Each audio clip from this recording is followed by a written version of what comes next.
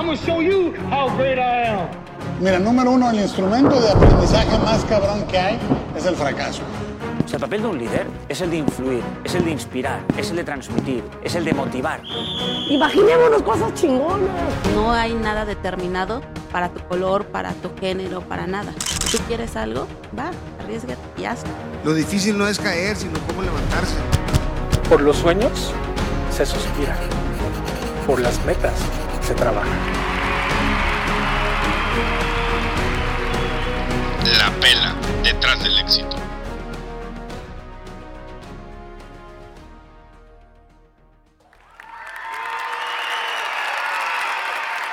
¿Qué tal? ¿Qué tal? Muy buenas tardes. Muchas gracias por estar aquí con nosotros en nuestro primer episodio oficial de tu podcast de liderazgo de emprendimiento, La Pela detrás del éxito.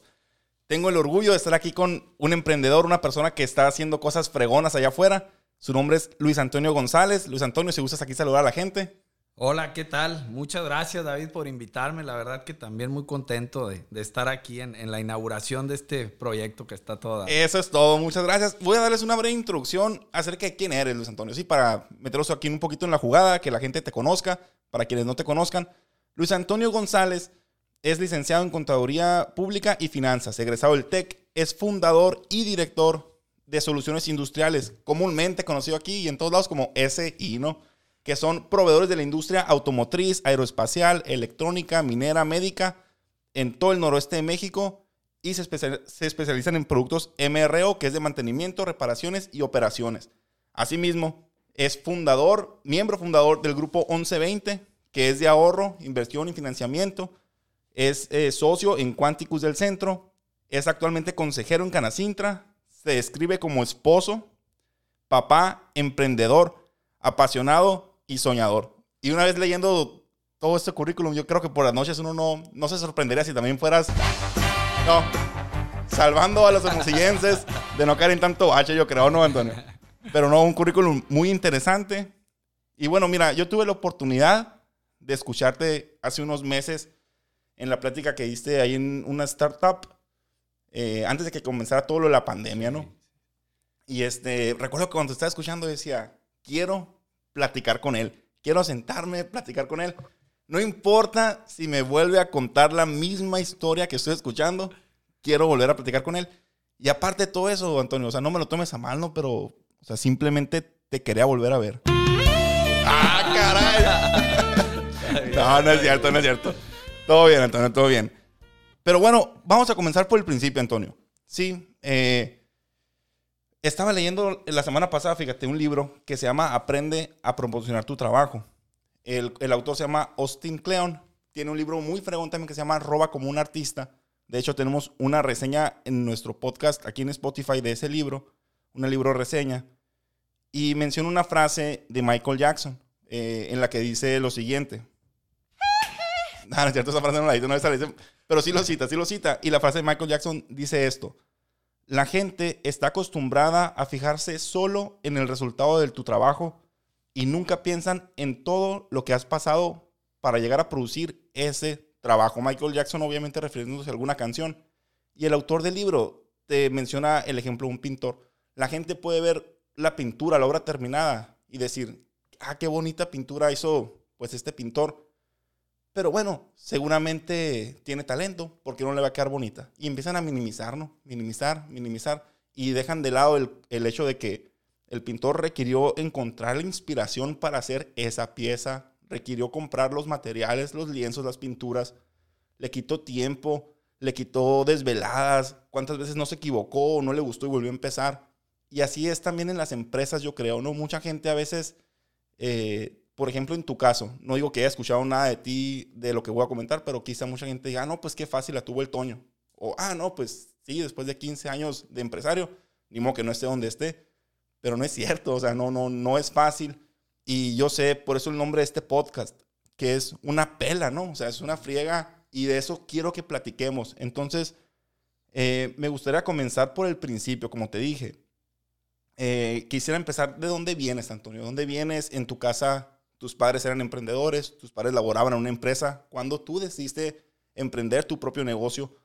¿Cuándo decidiste comenzar? Entonces, si gustas, ahora sí, ya acercarte a tu micrófono y por favor. Háblame de ti. Eso es todo.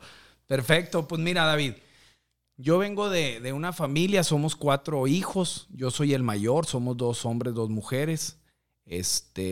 Mi familia de parte de mi papá es una familia de emprendedores, empresarios. ¿no? Ok. Son unas personas que han sido siempre unos modelos para mí a seguir, unos ejemplos. Mi papá ya falleció, él más bien siempre colaboró en las empresas de mis tíos, ¿no? Ok. Entonces yo siempre tenía ¿no? el objetivo, el sueño, eso de algún día tú también. Exactamente, okay. de seguir esos pasos, ¿no? Y pues eso es como estamos conformados. Ahorita pues estoy casado, tengo 3 hijos, ¿no? Ok. ¿Y cómo empezaste tú con tu primera empresa, Antonio? ¿Tú laborabas en un lugar y luego te independizaste o tú desde joven empezaste con tu empresa? Hablando de Soluciones Industriales, que es la empresa que pues, es el pilar, sí, ¿no? Es la principal. Mira, yo cuando hay una historia padre ahí, yo estudié contador público y finanzas en el TEC de Monterrey. Ahorita que me preguntabas, digo, sin tirarnos al piso ni tampoco echar cohetes al cielo, creo que tuve la posibilidad de siempre tener buenos estudios, pero siempre hubo carencias, ¿no?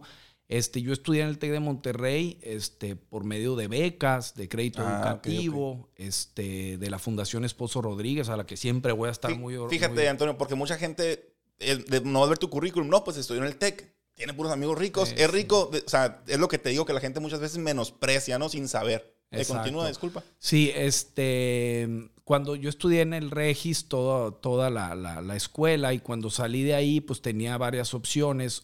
Uno de mis parientes me comenta que el TEC podría ser buena opción, nomás pues, que era muy caro. Entonces me llamó la atención, él me echó la mano, pero al final de cuentas pues, necesité sacar el crédito educativo, Fundación Esposo Rodríguez y las becas que encontraron, claro. ¿no?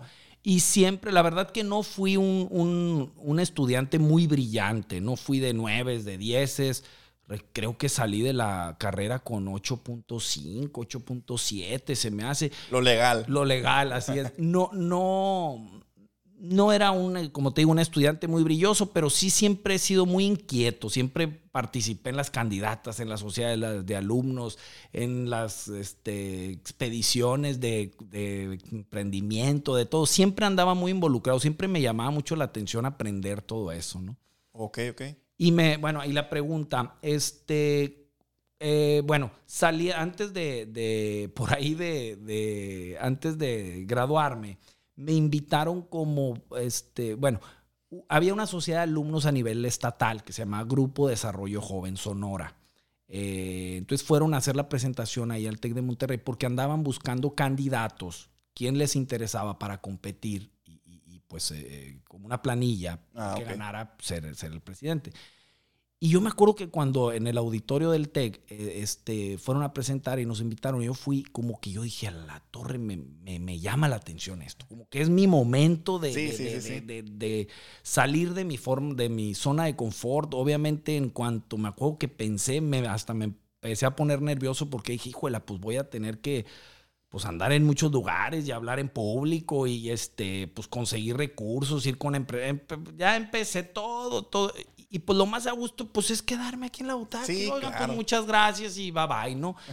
Tenía que formar pues un equipo, una planilla y así lo hice, me acuerdo. Y fuimos tres planillas, ganamos. Entonces tuve un año como presidente y la verdad que eso me ayudó mucho, me empezó a foguear mucho. Pero eso como que iba más enfocado en ya después me iba dando cuenta más en el sector, más en la política. ¿no? Como que los expresidentes habían sido más políticos y me empecé a relacionar en eso. Yo lo que buscaba era relacionarme, ¿no? O sea, conocer gente, ampliarme la mente. Sí, y así ir abriendo puertas. Exactamente, ¿no? Ir abriendo puertas. Después de ahí, gracias a eso, se acabó el grupo. Y antes de salir de la escuela, tenía que hacer las prácticas profesionales. Y muy padre porque, digo, como dice, ¿no? El que siembra va cosechando. Me acuerdo que me buscaban para que hiciera las prácticas profesionales, ¿no? Órale. Entonces, me acuerdo, terminé en la oficina del gobernador en aquel tiempo, ¿no? Que era Eduardo Bursa. Ahí terminé haciendo las prácticas profesionales durante 6 meses. Me acuerdo el primer día así, bien línea, vestido, ¿no? Y no sabía ni qué hacer, nomás pasaba la gente y yo así medio nervioso. Pero bueno, luego ahí, pues que ayuden esto y en esto otro y así, ¿no?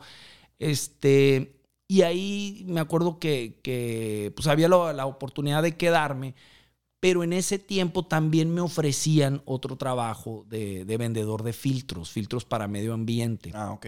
Algo de lo que ahorita. Y me acuerdo que hice una corrida en Excel, ¿no? En aquel tiempo. A ver, si me quedo trabajando aquí en el gobierno, pues era ganar más de inicio, ¿no? Sí, claro. Obviamente, ¿no? Los sueldos, pues digo, no sé si ahorita, que yo creo que sí o no sé, pero en aquel tiempo pues eran buenos, siempre un sueldo fijo, seguro, y acá era un sueldo base ahí más o menos y comisión. Y rájatela con las comisiones, sí, ¿no? Sí. Y era todo algo, pues, todo nuevo. O sea, oye, y si no vendo, y si vendo, y tengo que ir a las fronteras, a Chihuahua, a Juárez, a Mexicali, a Tijuana, y no conozco, y me he ido. ¿Y por qué te cayó esa oportunidad de entrar como vendedor en esa empresa? Bueno, anteriormente, mi esposa, que le mando un saludo, a lo mejor ahí cuando salga nos oye, ella vivía en una casa de asistencia y ahí vivían varias amigas, ¿no? Ok. Y pues coincidíamos muchos novios ahí, ¿no? O sea, había varias amigas y pues los novios de las que ahí vivían, pues ahí caíamos al mandil, como le decimos. Okay. Y ahí conocí a una persona que se llama David Vargas, que la verdad que estoy muy agradecido con él. Es el compadre que te contaba. Ok. Sí. Y yo en ese tiempo vendía unos telefonitos para conectar, fíjate cómo eran las cosas, ¿no? O sea, eran unos teléfonos TOC Pro que los conectabas a una computadora, por ejemplo, aquí, y otro teléfono lo conectabas en la oficina enfrente o aquí en tu zona, en China, en donde sea, y pues te podías comunicar y no pagabas. Pues, ¿no? Ok. Entonces, yo ahí hice mi presentación porque muchas de ahí pues eran de Obregón o de Navajo, entonces para venderles un teléfono aquí y uno a sus casas. Sí, claro. Entonces, el novio en aquel tiempo de una de ellas me compró uno para comunicarse su ahora esposa con sus papás, ¿no? Y él fue el que me invitó. Entonces, después me dijo, pues como te vi ahí muy entrado, muy en el rollo de las ventas, dije, pues vente conmigo. Y la verdad que era una diferencia abismal en cuestión. La mejor en sueldo era la mitad del gobierno acá en ventas, pero en cuestión de infraestructura y todo era totalmente diferente. Obviamente allá pues era del gobierno y aquí era una empresa de 3, 4 personas. Una pyme. Era una pyme y a empezar a remarle duro para levantar, ¿no? Y fíjate que hice la corrida a ver, pues yo pienso que a lo mejor los primeros 3 meses no voy a vender, pues voy a conocer, pero al cuarto, pues de seguro, obviamente yo le había preguntado, o sea, más o menos, a ver dónde se vende, ¿no? Pues que en las maquiladoras. ¿Y cuánto más o menos te compra una maquiladora? No, pues entre 4 y 10 mil pesos. Bueno, pues ponle que consiga a los 4 meses 3 maquilas de 4, pues llevo 12 y me toca tanto, pero a tanto, así me fui haciendo, ¿no? Y pues ahí me metí. Y y una de las cosas muy importantes por la que me llamó la atención entrar con él es que me dijo, mira, Toño, cuando aquí vas a empezar a relacionarte mucho en esta industria y en un futuro, pues puedes formar lo tuyo. Dice, nomás no me descuides lo de los filtros y tú adelante. Obviamente, esa es la oportunidad que ahorita te comentaba, pues que yo estoy muy agradecido porque yo en la mente siempre traía el ser empresario, el tener una empresa, un negocio y todo eso. Entonces, eso fue como que mi puerta, pues, ¿no? El decir, bueno, me involucro, obviamente, vendo filtros porque pues gano y aprendo y todo eso, pero acabe la posibilidad que si las cosas se me cuadran, pues puedo hacer lo mío. Claro. Eso me motivó también mucho, ¿no? Okay. Aparte de las corridas, y la verdad no es no tiene nada que presumir, pero no sé, la mente es muy poderosa. Fíjate que casualmente la corrida que hice casi así se dio. Se casó exactamente. O sea, Al año y medio ya le había dado la vuelta, ya me había salido mucho más rentable haber entrado acá que el gobierno, incluso haber ganado más y luego pues con todos los cambios que uno, o sea, ya era totalmente cosas diferentes. Oye, Antonio, ¿y tu gente cercana qué te decía de esa decisión? Porque siempre está la presión de los amigos, y a lo mejor con una buena intención y la familia, ¿no? Pero oye, mijito, ¿cómo?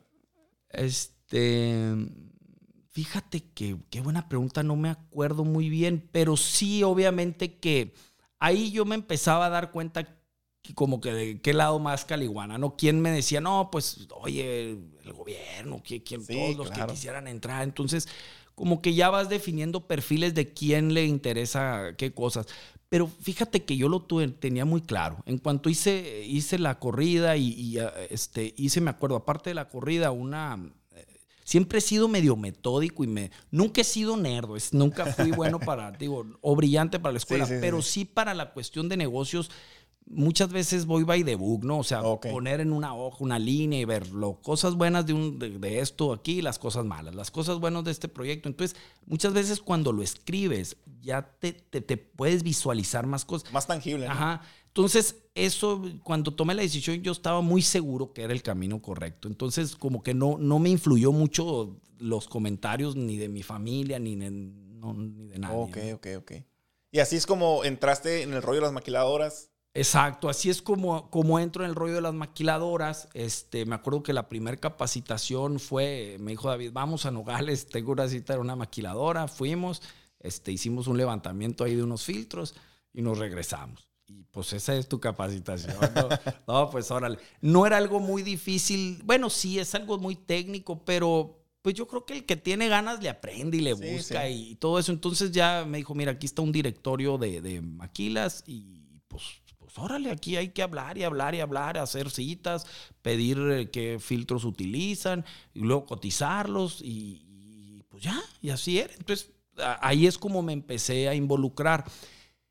2 años más o menos. Desde que inicié a los 2 años, fíjate que eso también casó muy bien. Yo dije, mira, más o menos unos 2 años, 24 meses, que pues le agarre más o menos la onda a esto, agarre experiencia, me relacione en esta industria, empieces a conocer pues a las personas de mantenimiento, de compras, de almacén, o sea, más o menos darte a conocer. Sí. Y a lo mejor ya en ese momento pudiera yo empezar a ofrecerles otras cosas. Y sí se dio también eso, que a los 2 años empecé a ofrecerles otros productos. Fíjate que ahí tuve, pues sí, la fortuna de cuando yo inicié en este trabajo, es cuando fue una ampliación de la planta Ford y se vinieron muchas maquilas para acá. Entonces tuve la suerte que esas maquilas nuevas, pues como todo, ¿no? Al principio echan mano del primero que llega, ¿no? Entonces, pues ese primero que llegó fui yo, ¿no? Entonces, oye, pues venía con los filtros y luego ya que fui agarrando confianza, oye, y lo que se te ofrezca, ¿no? Sí, claro. Entonces, ¿cómo nace Soluciones Industriales? Fíjate, me acuerdo, pues yo las comisiones que ganaba, yo se las facturaba a David. Sí, él estaba registrado como persona física, yo también. Entonces, pues las comisiones yo se las facturaba. Entonces, con eso también se me abrió la puerta de, pues ya estaba dado de alta, pues poder facturarle. Ya puedes facturar, ¿no? Tú. Entonces, me acuerdo que cuando me di de alta, me dijeron, pues que era persona física, mi nombre, ¿no? ¿Y qué nombre? ¿O qué? Bueno, el nombre ya lo tenía. Dije, Soluciones Industriales. Pues todas las soluciones que la industria pueda necesitar, se los voy a dar. Pero me acuerdo que me dijo, oye, pero necesitamos un loguito. Antes ibas a las imprentas, ¿no? A que te hicieran las facturas, que era la blanca, la del cliente, la amarilla para el contador y la azul para ti, ¿no? Entonces me acuerdo que ahí en la computadora había así muchos logos, ¿no? No me acuerdo en qué programa, en el Word, entonces me dijo, pues hay y vi uno ahí de un robotito con un engrane. Le dije, pues ese es el que más se parece y ese es el que quedó, ¿no? Y bueno, luego lo fuimos perfeccionando. Mejorando. Sí. Pero bueno, y así es cuando inició todo esto. Entonces ya iba con los filtros y les decía, oye, ¿sabes qué? Pues lo que se te ofrezca, o sea, lo que sea. Y me acuerdo que empezaron a pedirme cotización. No, pues cotízame pues estas refacciones marca tal y estas mangueras y estas herramientas, refacciones, de todo, ¿no? Y pues yo buscaba en internet, ¿no? Buscaba, conseguía los precios, cotizaba y pues algunas les pegaba y otras no. Pero pues me acuerdo cuando le pegué a la primera, órale. Y fíjate que hubo un momento, las órdenes de compra llegaban por fax. O sea, ni se usa, ¿no? Pero me acuerdo que yo identificaba el sonidito del fax cuando venía muy cargado de cosas. Porque hacía... Y colgaban las hojas de órdenes así, decía bien. Sí, bateando. Sí, aquí bateando. Pero luego estaba la bronca de que, bueno, y ahora pues no tengo lana para comprarlo, pues. Y aparte no es como que me lo pagaban de contado, claro. ¿No? Siempre en la industria pues, se mucho financiamiento, ¿no? Entonces, con las comisiones que ya llevaba 2 años facturando, como que fui creando un récord. Y me acuerdo que me acerqué al banco HSBC y fue el primer, donde tenía yo la cuenta y me dieron un crédito. Me acuerdo, ese crédito fue de, creo que como 200, 300 mil pesos, que era una lanita en aquel tiempo. Muy caro, pero era lo que había. Sí, pues, lo sigo pagando ahorita. Era lo que había y pues ni modo, ¿no? Entonces, ese fue un muy buen apoyo que tuve, ¿no? Entonces, con eso pues ya empezaba a comprar, surtía, esperaba que me pagaran. Y ahí empezó la bolita a dar vueltas. Órale, no, pues qué fregón, porque ahorita eres de los principales aquí en el noroeste, ¿no? No nomás aquí en Sonora, ¿no? Pues mira, pues sí, la verdad que ahí vamos, 15 años llevamos ya en esto, ya casi 16, y sí, me acuerdo pues que éramos muy chiquitos y hemos ido creciendo y sí, ya nos podemos, pues de ahí más o menos poner ahí a las patadas más o menos con los grandes, ¿no? Pero sí, aquí hay empresas también pues que son muy buenas y ejemplos muy grandes del noroeste y sobre todo empresas que son con las que nosotros ahorita nos estamos comparando, no por sangrones, sino porque yo creo que es la tendencia por donde va, son las empresas gringas que se dedican a este sector, ¿no? Una pregunta, Antonio, sobre todo en un giro que a veces uno pudiera decir, ¿no? Ser proveedor. Es un giro, entre comillas, sencillo, o sea, en el sentido de que ¿qué tanto puedes innovar tú el giro que ya existe? Sin embargo, tú lo has hecho, lo sigues haciendo o lo vas a hacer.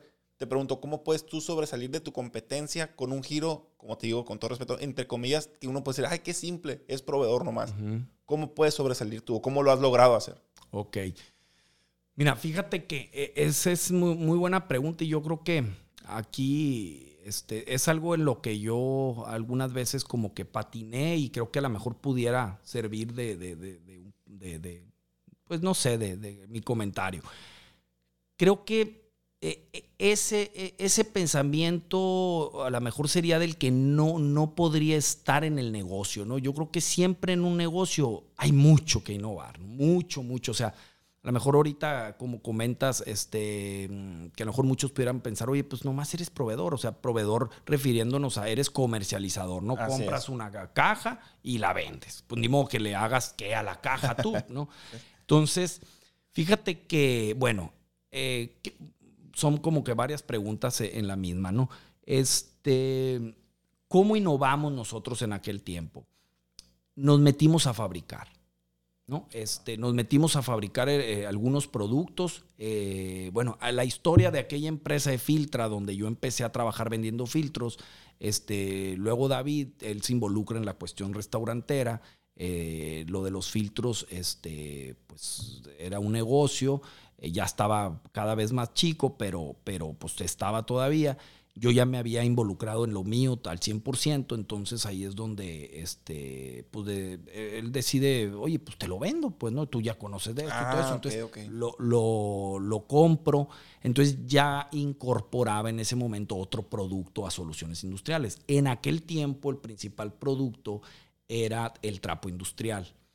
Yéndome un poquito más para atrás, al principio, como te comentaba ahorita, pues yo iba a las maquilas y decía, pues lo que se te ofrezca, ¿no? Sí. Pero yo sabía que eso era muy débil, era una propuesta muy débil, porque al final de cuentas, pues también podía llegar uno de enseguida y decir, pues yo también te lo ofrezco lo mismo y más barato, pues. O sea, no habían, era un taladro marca tal. Pues el otro, pues es la misma, no le vas a hacer de algo diferente. Entonces, yo sabía que me tenía que ir poco a poco haciendo fuerte en productos. Entonces, cuando era todo pura distribución, pensaba en eso y ahí es donde agarramos el trapo. Entonces el trapo pues ya como que nos empezó a diferenciar, ya empezamos a ser nosotros los fuertes del trapo aquí. Pero ahora te digo, uno puede decir, ¿cómo que trapo? O sea, no mames que así vendiendo trapos, pues, sí, o sea, sí. pero ¿cómo? Pues, fíjate, ¿cómo salió? ¿O qué tienen tus trapos? Pues, sí, fíjate, está curiosa, está a todo dar esa historia porque, pues digo, como a todos nos pasa, ¿no? Llega fines de año y empiezas a hacer tus planes para el próximo año y todo eso.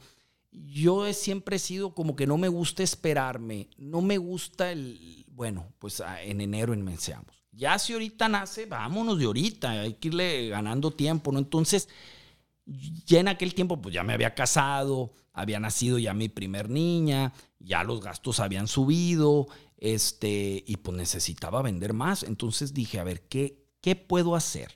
Como dicen, hay varias maneras de vender más, pero la más fácil es venderle más a los que ya les vendes. Ese pues ya te conocen, ya tienes crédito, ya todo. Entonces hice una listita y empecé a hacer cita en los almacenes de las maquiladoras que ya eran clientes míos, que había buena relación. Entonces me iba con un cuadernito, el celular para tomar fotos, que en algunas no te dejaban.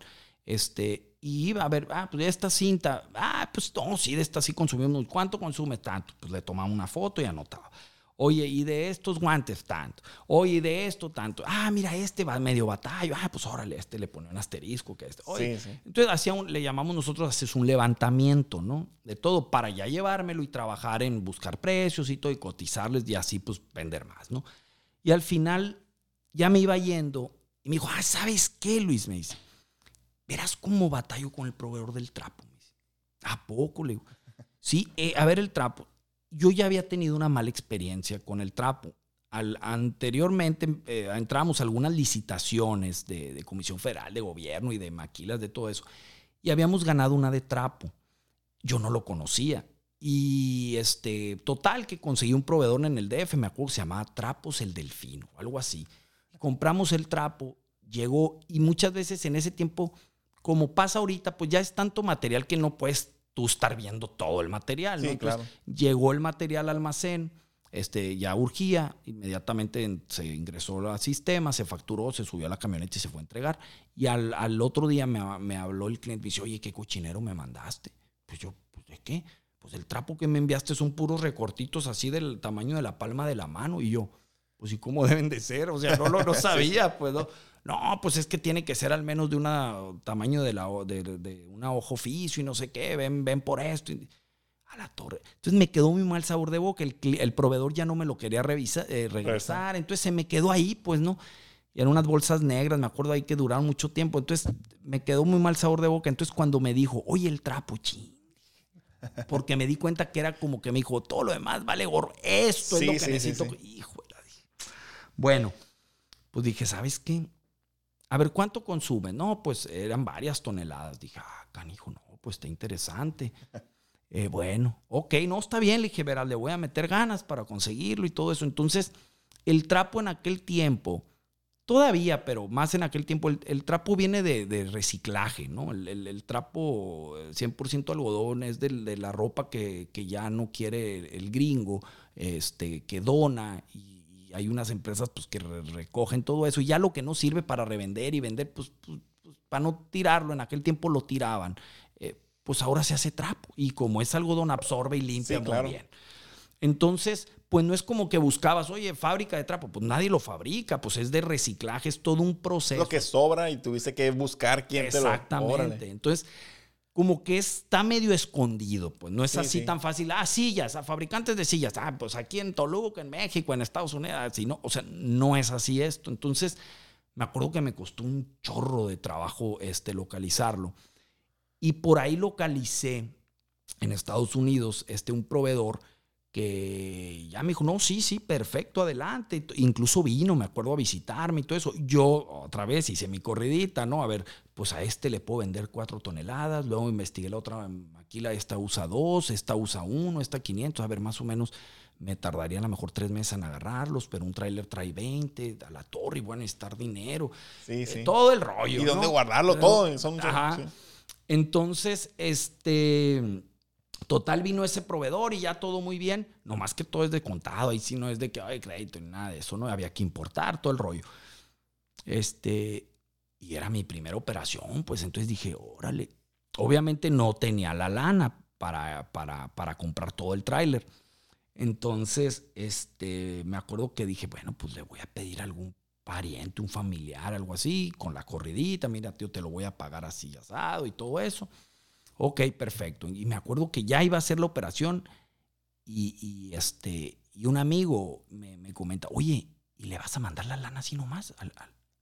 O sea, vino a visitarte, tú ni lo conoces. A la madre. Dije, sí, ya sí, te entró la duda. Entonces a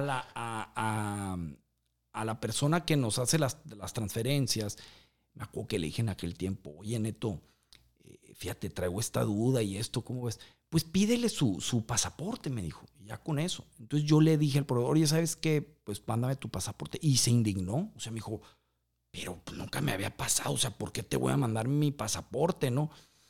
No, pues mire, pues es que es la primera operación. No, pues nosotros somos una empresa formal y no, o sea, yo fui a visitarte todo, y total que se cayó la operación. Sí, y me había costado un chorro de trabajo encontrarlo a la tarde. Total que bueno, pues ya no lo pude, no la pude rescatar y total dije, bueno, me voy a ir un poquito más conservador y todo eso y localicé un proveedor aquí en México. Al final de cuentas, pues sí, compré el camión, necesité pedir el dinero prestado, salió más o menos como lo tenía pensado. En 3 meses vendí el camión y luego pues ya fui recuperando, pero pues no lo podía pagar yo el préstamo a los 3 meses porque necesitaba volver a comprar, darle flujo, pues. No era como que un chorro de utilidad para que ya con eso me alcanzara. Entonces era como a 9 meses.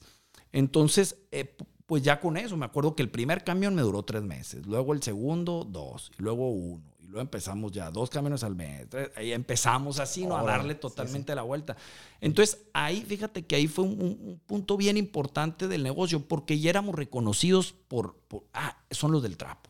Órale. O sea, ya era, como yo decía, una punta de lanza con la que podíamos... Como 2 años, dices, con ese. Exactamente. Okay. Ya éramos reconocidos por el trapo y a los proveedores aquí fuertes de la industria, pues les empecé a tocar la puerta y decía, oye, te vendo el trapo. Pues algunos, como todo, ¿no? Unos medio rápido sí, otros tardé muchísimo porque aparte a lo mejor nos veían como competencia, aparte a lo mejor el precio, pues andábamos muy parecido a su proveedor, que en ese tiempo pues era su proveedor actual. Entonces, pero al final de cuentas luego, pues logramos entrar en todos lados, ¿no? Órale. No, muy fregón. Y escuché también, Toño, que tienes, bueno, como mencioné, otros negocios y aparte has tenido otros negocios que ya no están. Mi pregunta es, ¿cuándo tú como empresario, que ahorita tienes 16 años con Soluciones Industriales, pero cuándo tú dijiste, ¿sabes qué? Ahorita mi empresa ya se encuentra en una situación o yo como empresario en la que digo, puedo diversificar fuera de SI. Decir, ¿sabes qué? Ya voy a poner este negocio de comida o este negocio. ¿Cuándo sientes que tu empresa o tú, cuándo sabes que estás listo para tomar ese paso? Mira, obviamente te voy a platicar de mi experiencia, ¿no? Yo creo que aparte de ese he cometido muchos errores, ¿no? En esa cuestión de diversificar, yo creo que como que muy joven, cuando le pegamos con el trapo y empezamos a entrar en las maquilas, empezó a haber dinero. Digo, de trabajo. Claro, muy bien. Sí. Empezó a haber créditos, empezó a haber ventas y había dinero, y cuando hay dinero y gente inquieta, empieza la mente a empezar a crear volar, miles de cosas. Iba yo a Guadalajara y me traía una distribución de allá, iba a Tijuana y a todo le quería entrar. Fíjate que yo creo que fuese un error que yo tuve, que muy chavo, con todavía poca experiencia, a lo mejor llevaba, no sé, unos 4 años, 5 años con el negocio, empecé a diversificarme mucho. Y el que mucho abarca, poco aprieta. Sí, ¿no? Sí. Y tanto los recursos empezaron a dividir, como el tiempo y el tiempo mental. Yo creo que eso es algo que muchas veces no nos damos cuenta, ¿no? El que dice, no, pero perdón, no le voy a dedicar tanto tiempo. Mira, son 2 horas se mueve solo. Se mueve solo. No, nada se mueve solo. O sea, nada se mueve solo. Y aunque tú no te das cuenta, es tiempo mental el que le dedicas, pues, ¿no? El que le dedicas antes de dormirte, en la mañana, mientras corres, en una plática, en cualquier momento que tú estás pensando, es una energía que tú estás aplicando ahí. Yo así lo veo, ¿no? Pero dices tú, pero no es trabajo. Sí, pues está bien, no estás levantando cosas, pero es tiempo mental. Padre, porque te gusta. Claro. Pero muchas veces ese tiempo enfocado en otras cosas, como una lupa, pues que le pegue el sol, pues queman más rápido, ¿no? Entonces, yo creo que ese fue ahí un detalle que pues por falta de experiencia y acelere mío, que es como que una naturaleza que he aprendido medio a domar. De hecho, eso es una pregunta, pero como estás hablando de eso, ahorita volvemos a la otra. Si yo te preguntara cuál fue, o sea, en palabras un poquito más coloquiales, ¿en qué la cagaste, no? O sea, empresarialmente, así que tú rápidamente identificar, la verdad, yo creo que mi error o mi equivocación fue en esto. ¿Sería eso o sería otra cosa? Sería eso, el haberme diversificado tan verde, o sea, y con cosas tan diferentes. O sea, me acuerdo que, como la plática esta que me comentabas al principio, ¿no? Me acuerdo, puse una tienda de pinturas Prisa, ¿no? Luego puse una distribución de discos de corte. Ese más o menos iba con... Los dos iban más o menos con el giro, pero eran otras razones sociales, otro establecimiento, otros socios. Era totalmente otra cosa, claro, sí. ¿No? Y luego me involucré en otro de imagen atlética, de ropa deportiva. A ese le metí mucho tiempo mental. Me encantaba ese, la verdad que me pudo que al final de cuentas pues no se diera. Una tienda de ropa deportiva. Me gustaba mucho. Me acuerdo, elaboramos los diálogos de cuando entraba la persona, cómo le ibas a decir, y a los tantos minutos si te decían qué cosa tú le decías, y que todo el rollo. Estuvo padre, ¿no? Pero bueno, pues así se aprende. Esa fue una, el haberme diversificado tan chavo, te digo, porque creo que como que me alboroté, ¿no? Okay. O sea, que te está yendo bien, los bancos te ofrecen lanas, traes buenas ventas, y pues como te digo, y inquieto el muchacho, pues órale, ¿no? Entonces eso creo que me atrasó mucho, aunque te voy a decir una cosa, me dio mucha experiencia. Eso aprendí de otras cosas, me costó muy caro. Sí, claro. Como yo les digo a mucho, la cuestión es que ahora los aprendizajes cada vez te salen más caros. Antes, pues, lo que sea, ¿no? Sí, pero ahorita, hijuela, ya duele, lo sientes, ¿no? Ya claro. Caes de más duro, pues, ¿no? Entonces, esa fue una. Y fíjate que otra es haberme dedicado por algunos años en venderle a malos clientes. Eso me atrasó y me hizo un bache muy feo. Qué interesante eso. ¿Puedes entrar un poquito más en ese tema? Fíjate que eso yo creo que eso me pegó más duro que lo otro. El venderle a clientes que no. ¿Qué clientes están?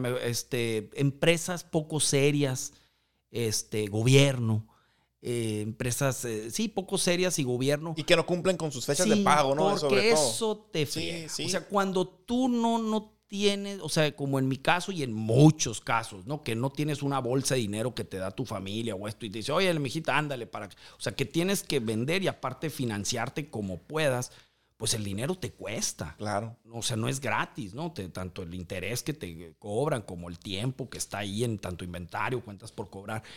Pero ese es como una termita que no se ve, pero que al final de cuentas te rompe la puerta, ¿no? O sea, no se ve porque es por adentro, ¿no? O sea, tú ves, yo me fijaba mucho en la venta y el margen. Pero eso son las experiencias, pero no en el flujo. No, claro. El flujo, o sea, incluso ahorita dicen, es más importante el flujo que el margen, pues, ¿no? O sea, son cosas que van de la mano, pero son caminos diferentes. Y es que fíjate, qué curioso, tío. Nomás a platicar rapidito, ¿no? Me ha tocado a mí trabajarle poco a la industria. No es mi parte favorita, ¿no? En la construcción, pero me ha tocado. Me tocó trabajarle a una maquiladora el año pasado. Y pues ellos te dicen, no, ¿sabes qué? Yo te voy a pagar en tantos días. A mí era 62 días. Se me fue a 120 y tantos días los primeros pagos. Y ya cuando te pagan, ya ese es dinero que se queda en la empresa meramente y hasta con pérdida, ¿no?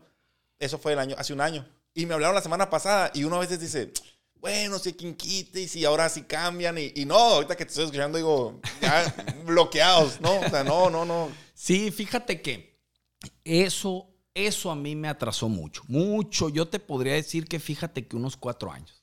Así fácilmente, unos 4 años, el haber escogido malos clientes. Mucho. O sea, no lo dimensionas hasta que ya estás metido en el pantano, ¿no? El tiempo de andar cobrando, las colas, el coraje, la energía mental de que esto y que si conozco a este y que le digo y que esto y que el otro. Y en lugar de estar creando, de estar buscando nuevos clientes, nuevos productos, otros, o sea, está tu mente ocupada en algo que ya pasó, pues, ¿no? Sí, o sea, algo que ya hiciste que ahora tienes que recuperar. Entonces, eso yo creo que es básico, ¿no? O sea, el venderle, a lo mejor dice, ay, pues qué fácil se oye, pero sí el que los clientes te paguen en los términos que das. Claro. Obviamente o sea, todos nos podemos atorar, ¿no? Y todo eso, pero que sean las de menos, no que o sea, tu canasta principal sean puras broncas de esas. Sí, pues, no. Entonces, esas 2. Y una última sería también pues lo verde y la inexperiencia, el no entender en aquel tiempo muy bien lo que platicábamos ahorita de cómo corren los flujos. O sea, qué es un flujo positivo, qué es un flujo negativo, ¿no? Así muy rapidito. O sea, en el negocio en el que estamos, en el negocio das mucho crédito y, o sea, tú pagas antes de que a ti te paguen. Entonces, siempre es flujo negativo, ¿no? O sea, siempre entre más vendes, más lana necesitas. Porque, pues, tú pagas antes de que te paguen. Y hay negocios de flujo positivo en donde a ti te pagan antes de que tú pagues. Y esos son los que más rápido puedes exponenciar. Por ejemplo, un súper. ¿No? Un súper, la gente va y paga. Y el súper a su proveedor le paga. ¿No? O sea, entonces tú creces con el dinero ajeno. No te cuesta. No te cuesta. Entonces, el entender eso me costó mucho tiempo y lana y de todo, escalabros, ¿no? Y bueno, ya que lo entiendes, fíjate cómo son las cosas. Yo tenía una línea de productos que no iba mucho con el giro, pero se vendía muy bien. Pero tenía un margen bien chiquito y no me gustaba. Y tenía algo de operación y no me gustaba y todo eso. Y la fui así como que haciendo un lado hasta que tuve, ya como que hice ahí mis números y dije, voy a ir con el fabricante a pedirle un 3% más de descuento para tener ya un margen más o menos que era aceptable. Me acuerdo que en aquel tiempo traía como el 7, 8 y dije, mira, con un 10, 11 más o menos me sale, ya esto y el otro. Y por andar de pediche y no hacer bien, no conocer bien total, me dijeron, ¿sabes qué? Mira, eres el único que le damos crédito, 45 días. Eres el que más barato le vendemos. Entonces, como que se complicaron las cosas y ya no tuvimos la distribución. Y en aquel tiempo había una persona que me decía, fíjate en el flujo. Y yo no entendía. Sí, ¿de qué pero estás le gano hablando, bien no? Poquito. O sea, pero a este producto le gano más. Fíjate en el flujo. Y ya luego entendí. O sea, le ganaba poquito, pero eso siempre había dinero, porque eso me lo pagaban incluso de contado a los 15 días máximo. Yo lo pagaba hasta los 45. Entonces, me acuerdo que cuando salió ese producto, yo todavía no captaba. Me dio mucho coraje la situación ahí porque como que nos quitaron la distribución. Fue un show. Y ya después entendí. Dije, ching, qué mala onda. ¿Y eso lo entendiste, o sea, con la vida, por así decirlo, o con algún libro, con algún curso? Mira, yo como a los 8 años de tener la empresa, 10 años, yo siempre he sido muy dado a tener coaches, entrenadores, coaches, no de vida, y no, o sea, que no tengo nada en contra de eso, ¿no? Pero gente experta que me pueda guiar, que ya tenga una experiencia y que me pueda decir, oye, mira, está muy bien esto que estás viendo, pero oye, mira, también no estás viendo esto. Órale. En muchos aspectos, ¿no? Hacer los procedimientos de la empresa, los recursos humanos, las ventas, estrategia, todo eso. Siempre me ha gustado acompañarme de asesores. No hablemos de asesores que dices al decir asesores, pues es que es algo así como vamos a decir, muy costoso. O sea, asesores puede ser hasta de que invitas a alguien a desayunar, claro, y le preguntas, ¿no? Sí. En eso siempre he sido muy preguntón, incluso a papás de amigos, empresarios. Oye, esto, oye, el otro. ¿Cómo estamos pagando las comisiones? ¿La pago así? ¿Tú cómo la pagas? Ah, bueno, sí ando bien. Oye, no, sí, en esto ando mal. Preguntar, ¿no? Y sí, en muchas ocasiones hemos contratado asesores de planta, ¿no? Para ayudarnos. Y cómo, a tu pregunta, ¿y cómo lo entendí? Con uno de los asesores. Órale, que me lo explicó con peras y manzanas, sí, así, dije, va, la madre, sí es cierto. Dije, qué mala onda. Pero bueno, pues así se aprende. Sí, no, pues así te tocó. Sí. Pero pues el chiste es aplicarlo ya que lo entendiste, ¿no? Así si no, es. pues ahí no, si no, sí estamos fregados. Una pregunta que te quería hacer a ti, por el hecho, por lo que platicaste, ¿no? De las empresas, de que has tenido otros negocios. Ahorita está muy romantizado el hecho de que no te rindas. El fracaso es bonito, o sea, pero hay una diferencia muy grande entre saber cuándo abandonar un proyecto que ya no te está dando y cuándo decir, no, es que lo puedo levantar. A ver, vamos a echarle más ganas. O sea, ¿cuándo sabes tú cuándo bajarte del barco? Pues, ¿cuándo sabes tú, sabes que no, ya llegó hora de cerrar este negocio porque no me está dando? O cuándo decir, no, es que yo sé que sí se puede. Creo que me entiendes un poquito la pregunta, ¿no? Porque, te digo, muchas veces si tú le dices a alguien, no, ¿cómo te vas a rendir? Y que, no, tienes razón, yo voy a buscar la fuerza en mi interior. Pero ya seamos realistas, va más allá que eso, ¿no? Sí, Entonces, claro. ¿dónde está la línea? Por lo menos en tu experiencia. Sí, mira, híjole, esa es muy buena pregunta. Y estoy totalmente de acuerdo contigo en ese que ahorita mucho por la pandemia, pero como que ya está muy de moda, ¿no? El de que tú puedes y no te rindas y todo eso. Y sí tiene mucho de cierto, pero yo creo que también no hay algo más peligroso, como dicen, que un güey con iniciativa, pues, claro, ¿no? Que vas como kamikazes, oye, te vas a caer, ahí está el precio. No, yo voy, sí, ¡pum!, ¿no? Mira, yo creo que ¿cómo te puedes dar cuenta? Pues varias cosas. Una son los números. O sea, hay veces que los números pues no dan, pero hay veces que no dan, pero que estás dentro de un mercado que sí da. Entonces sí. Bueno. Entonces, yo digo, los números me refiero a tus proyecciones. A ver, pues si estoy no sé, me voy a meter a vender bocinas. A ver, ¿cuánta gente en Hermosillo compra bocinas? ¿Cada cuánto? O sea, a eso a mí se me hace muy básico. A ver, ¿cuál es el valor del mercado? No, pues vamos a decir, se compran tantas bocinas, hay un valor de mercado de 2 millones de pesos mensuales de venta de bocinas. Ok, a ver, ¿quiénes son los principales aquí? No, pues que esta marca. Ok, yo voy iniciando. ¿Con cuánto creo que voy a iniciar? No, pues con un 3%. ¿Y hasta cuánto puedo crecer? No, pues no puedo agarrar todo el pastel, pues, sí, ¿no? Sí. Ok. ¿Cuánto tengo pronosticado? Pues más o menos esto, cuánto personal tengo que contratar, todo eso. Hablemos de los números, ¿no? Ok, ese es un tema. Luego, el mercado en el que estás, lo que te decía, de qué tamaño es el pastel. Y otro, tercero, yo pondría es qué tan enamorado, qué tanto está en tu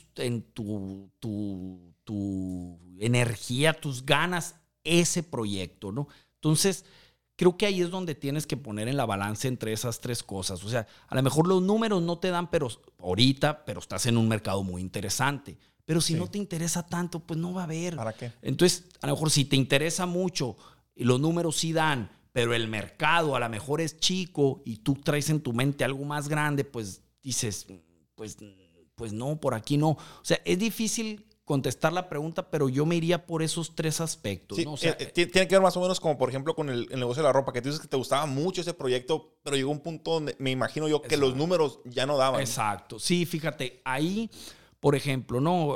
Como experiencia, ¿qué es lo que pasó ahí? Nosotros nos trajimos una distribución de una marca atlética.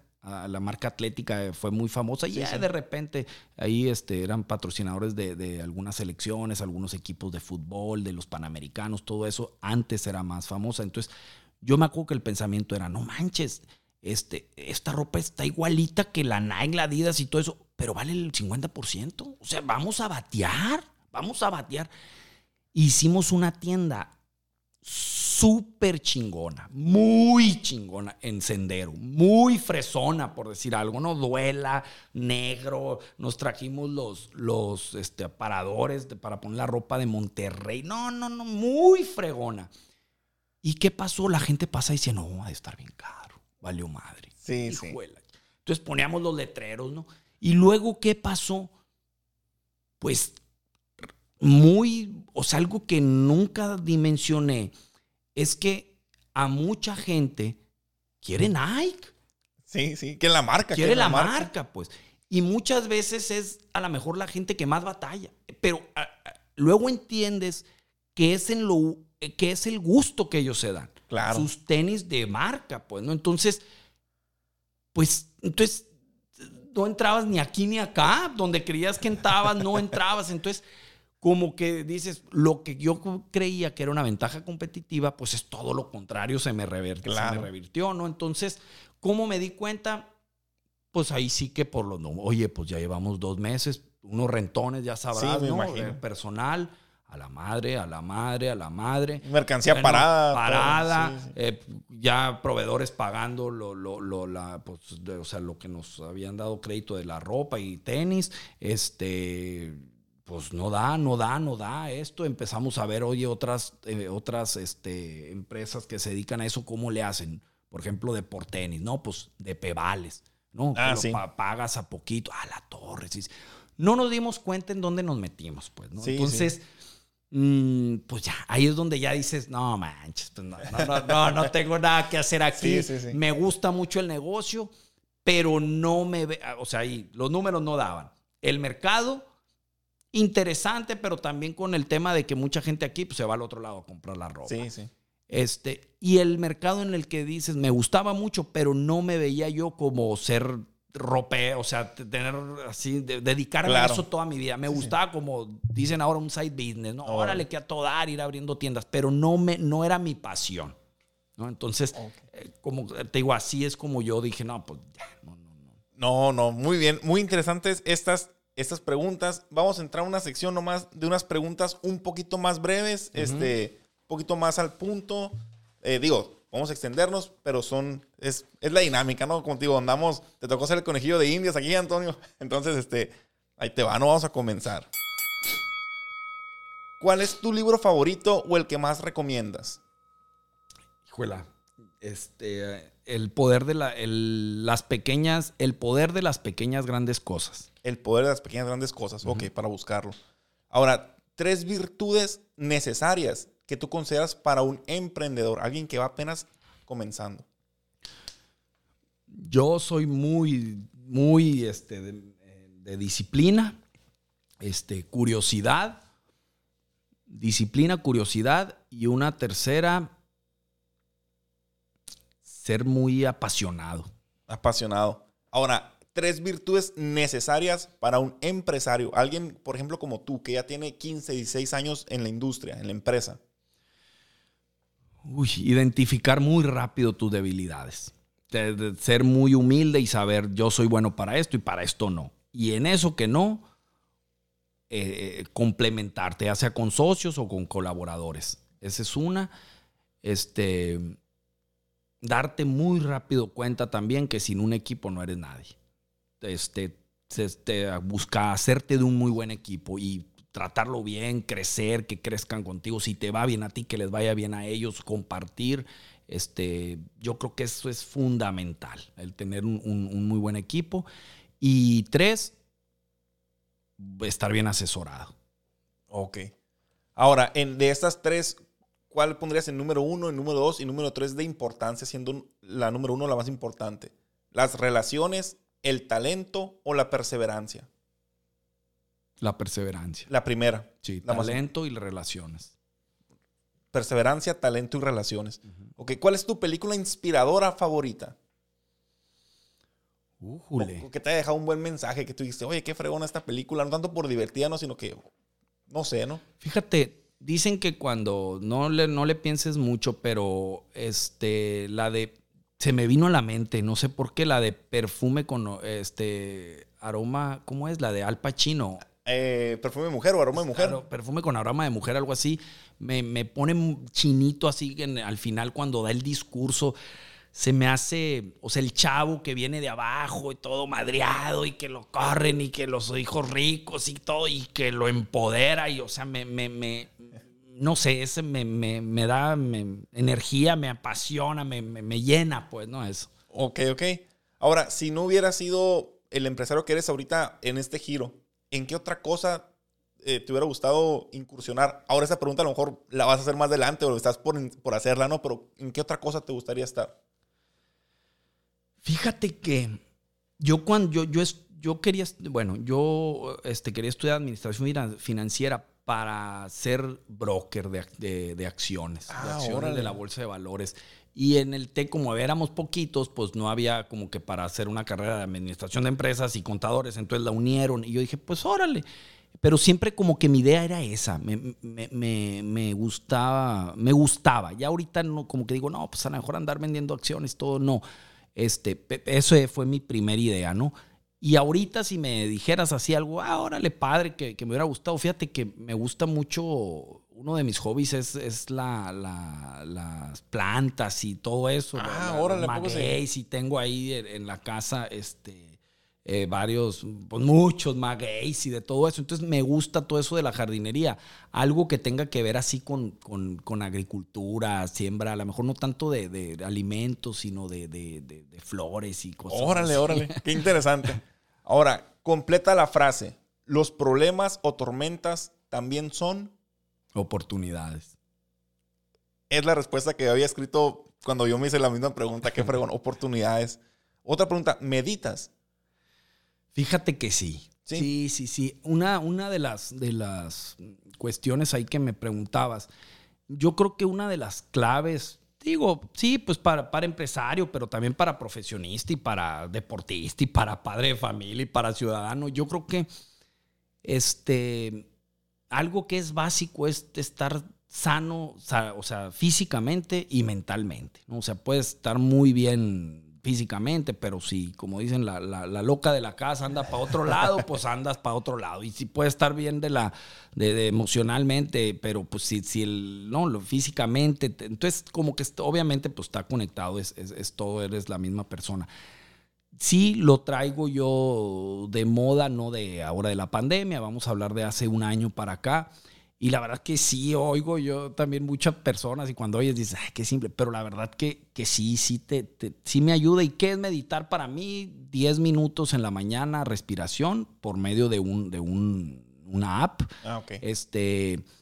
Y a mí como que me tranquiliza y me centra, me siento más, ¿cómo te diré? Más sereno, más limpio de mente para tomar buenas decisiones y así.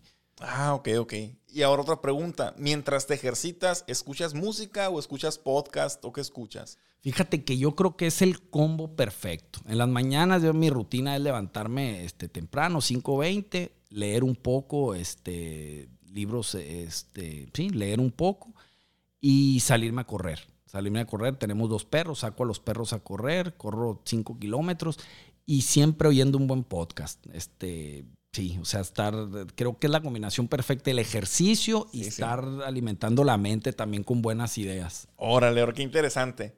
Ahora, una pregunta, ¿logras tú al final de tu día desconectar, cuando llegas a tu casa, desconectar realmente tu mente del trabajo y de quedarte en casa? O sea, ¿logras hacer esa separación de tu trabajo al llegar a tu casa? Fíjate que es bien difícil, ¿no? Digo, sobre todo cuando te gusta mucho lo que haces y te vas involucrando todos los días, cuando eres inquieto y te metes a Canacintra y a Coparmex y a esta asociación. Entonces, pues como que nunca deja la mente y la emoción de seguir ahí en todo, la jugada, pues como decimos, ¿no? Y ahora con el WhatsApp y las redes y todo eso, pues como que no paras, ¿no? Y fíjate que es algo que me ha enseñado ahora la pandemia. O sea, yo considero que como ya lo sabemos, todo yo creo que ya lo sabemos, ¿no? Nomás que hay que a veces darnos cuenta.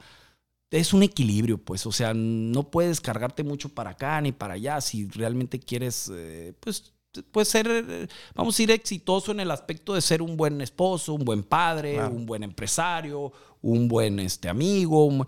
Entonces, me cuesta trabajo, pero te digo, en esta pandemia he valorado mucho el tiempo en la familia, como que me he descubierto en eso, ¿no? Como que antes era nomás como que pues el papá, el que llega, el trabajo, sí, esto, el fin de semana los hijos. Ahorita ya un poco más involucrado en eso y me ha gustado. Oh, qué bueno, qué bueno. Y una pregunta ya un poquito más profunda. ¿Cuál es tu propósito en la vida? ¿Cómo lo definirías? ¿Lo tienes ya identificado, Antonio? Sí, fíjate que lo tengo muy, muy claro. Y creo que eso es algo, pues es algo que cuando te caes, cuando te agarras de esa liana, pues te puedes levantar porque, pues, como dices ahorita, ¿no? No hablo de mí, pero yo me empecé a dar mucho cuenta que detrás de siempre de proyectos ganadores o de empresas ganadoras, cuando yo me empecé a involucrar mucho con asesores y todo eso, me empecé a dar cuenta de que, sí, también soy asesor de esta empresa. O sea, como el típico que decíamos en la escuela, qué madre se la lleva estudiando, sí, por eso sale bien. No. Pues claro, o sea, o se la lleva entrenando, por eso le pega bien, ¿no? Es que así es, o sea, es muy, muy raro el que es un jonrón. A la madre, qué idea tuvo, o sea, es bien raro. Y yo no soy un genio, pues, yo sé mis limitaciones, entonces yo soy de los que es además de disciplina, es talento y taca. ¿Cuál es me decías mi propósito? Siempre me ha llamado la atención por qué Sonora se ha quedado, o yo lo veo, o más bien, no digamos así, por qué otros estados del norte se han desarrollado más que Sonora. Me llama mucho la atención cuando voy a Baja California, que es Mexicali, Tijuana, Chihuahua, Ciudad Juárez, ni se diga Monterrey. Y dices, pues, ¿qué pasó? Oye, tenemos mar, tenemos agricultura, tenemos ganadería, somos frontera. O sea, ¿qué pasó aquí? Pues no. Y yo dije, yo quiero ser un empresario que con mi ejemplo y mi esfuerzo pueda como motivar a otros en que Sonora sea un estado más industrial. Entonces, de ahí es donde me decidí a empezar a fabricar los filtros que nosotros antes los compramos a un fabricante de Estados Unidos. Y dije, pues si ese es mi propósito, pues vamos predicando con el ejemplo. Nos fuimos a comprar maquinaria a Norte de Carolina, empezamos y fue toda una aventura porque no éramos fabricantes. Entonces, órale. Y ahora nosotros exportamos estos filtros a San Diego, California. Y están en algunos, en algunos, por ejemplo, en el Estadio de los Padres, en algunos, en algunas cadenas de hoteles, todo eso. Entonces, pues como que dices, pues claro que podemos, ¿por qué no? Si aquí está todo igual y hasta mejor que allá, ¿no? Entonces, eso es algo que a mí me llena mucho, el poder, pues, contribuir un poquito en que Sonora se industrialice, se ponga a la par o incluso ponernos arriba en el mapa. Así es, ponernos en el mapa. Y estás trabajando en eso y digo, pues aquí eres de las personas que todo el mundo quiere invitar a platicar, ¿no? ¿Cuántas no nomás hablando de mí, en cuántas me ha tocado ver, ¿no? Que te han invitado varias ocasiones. Pues yo creo que ahí la llevas, ¿no, Antonio? Qué fregón. Gracias. Y te digo, y ya nomás como el cierre, ¿qué te gustaría comentarnos o dejarnos a nosotros, a empresarios, a gente que quiere emprender en general? ¿Qué te gustaría dejarnos como una enseñanza o alguna conclusión, Antonio? Pues mira, a veces en otras oportunidades en que me han invitado, la verdad que me da mucho gusto, me encanta esto pues se me hace buena onda el compartir sobre todo los descalabros, ¿no? Porque son los que a lo mejor no muchos compartimos y son de los que más se aprende, ¿no? Y muchas veces a lo último pues doy muchos puntos y quiero ser muy breve a lo mejor para que pueda uno servir mucho. Mira, a mí me ha servido y creo que es algo bien importante que no se valora, lo que te decía ahorita, el poder de las pequeñas, grandes cosas. O sea, cosas tan sencillas como decir, O lo que pasa muy cotidianamente, alguien que no hace ejercicio y de repente llega enero o no sé, cuando sea, y dice, ya voy a hacer ejercicio, voy a ir 1 hora y media al gimnasio. Espérate, maestro. Si nunca has ido, ve 20 minutos, corre 1 kilómetro, un mes, y luego otro corres 1.5, o sea, poco a poco. Y entonces yo creo que ahí es donde muchos se desaniman, ¿no? En el que quieren pegar el jonrón, si no, pues no. Entonces, pues no, primero se empieza pues corriendo y luego ya te prestan el bat y luego un toquecito. Entonces, yo creo que eso, ahorita ya lo entiendo más. Me hubiera gustado entenderlo más joven. Acabo de cumplir 40 años, todavía estoy muy joven. No, jovenazo y me todavía. siento muy joven. Pero lo entendía, pero ahorita creo que ya lo comprendo, ¿no? El decir poco a poco, pero constante. Dale y dale y dale, pero sin parar, ¿no? Entonces, esos 20 minutos, luego serán 30, luego serán 40. Luego, eso de que estudiar otro idioma, no, pues voy a ir todas las semanas 2 horas. Espérate. O sea, ponte un podcast de 15 minutos. Sí. O sea, eso poquito, al final, esos 15, 20 minutos, al final de lunes a viernes, pues ya es 1 hora, pues. Claro. Al mes ya son 4, al año ya son 48. Entonces, oye, eso creo que desvaloramos mucho. O sea, si no es mucho, si no es mucho, no sirve. Órale. Eso yo creo que el darle el valor a esas pequeñas cositas creo que es bien importante. Y bueno, a lo mejor otro de último también, bueno, lo que comentamos ahorita de lo pues estar bien ahí física y mentalmente, emocionalmente, por decir algo, ¿no? Y por último, la verdad que a mí me quedó muy, muy claro algo, como tú decías, ¿no? En esto de los negocios, pues como que se llama y sin llorar, ¿no? Sí, claro. Sin llorar, porque así como hay tiempos muy buenos, hay tiempos muy malos. Y los tiempos muy malos son muy malos, muy malos.